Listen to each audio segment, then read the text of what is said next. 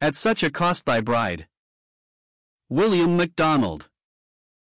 The author of this article was requested to prepare a paper on worship. At first glance, this might not seem to fulfill that purpose. In a letter which accompanied the article he writes, in thinking about worship, the realization gripped me that it cannot be legislated but must be spontaneous. Therefore, I decided to try to set forth in this feeble way why I am a worshipper of the Lord Jesus. Ed. Picture with me a prince living in regal splendor. His home is a palace. A retinue of servants waits on him tirelessly. His wealth is incalculable. Luxury, comfort, and ease are his daily fare. Nothing enters his life to sadden or discourage him. He has within his own power the ability to satisfy his every desire. Nevertheless, strange to say, he has a need. He earnestly longs to have the companionship of one who will reign with him in the splendor of his coming kingdom. He seeks a bride to share his magnificence. Now court protocol requires that he select a person of royal blood. Naturally, he should consider her family background.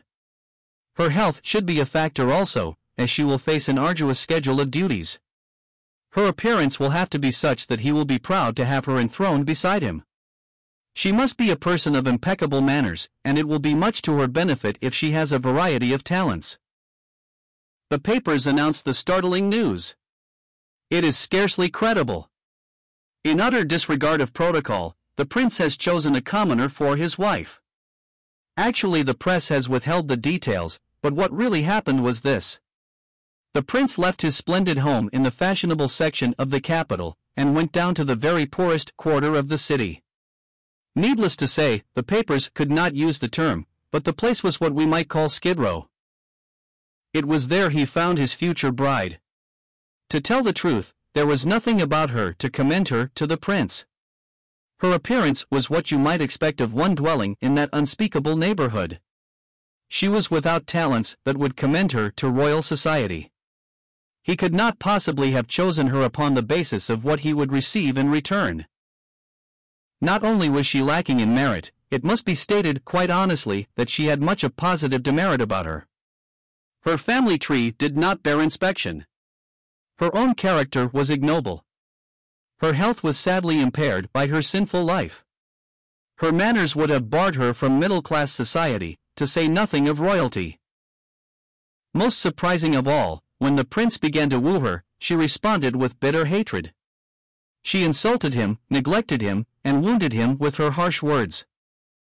Would he then be repulsed? No, he persisted most graciously to win her to himself. Finally, his love and kindness broke her heart, and he began to prepare her for life in the palace. In considering the prince's unusual course of action, one can only conclude that his purpose was to find the most unworthy person upon whom he could bestow his love, power, and wealth. Of course, you know who the prince is, do you not? And the bride? Wait. The illustration is sadly defective on two important scores. First of all, this imaginary prince was a mere man of the same human family as his bride, but the Prince of Heaven is God the Son. What human words can ever express what it meant for him to become a man in order to seek and save his bride? We cannot even imagine what it would mean for us to become an ant in order to live in a colony of ants. Yet, that would not compare with the condescending stoop of the Savior in becoming a man. Our illustration, consequently, fails to portray the marvel of the Incarnation.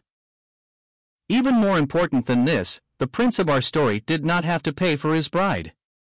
Yet the Prince of Glory paid for his bride with his own most precious blood. He actually died for her. For him it meant the crown of thorns, the bitter gall, than the 3 hours of darkness in which he gave himself for us. No one else ever chose so unworthy a bride. No one else ever bought a bride so dearly. No one else ever raised such an unworthy person to such a dazzling height of dignity, wealth, and glory. Oh, yes.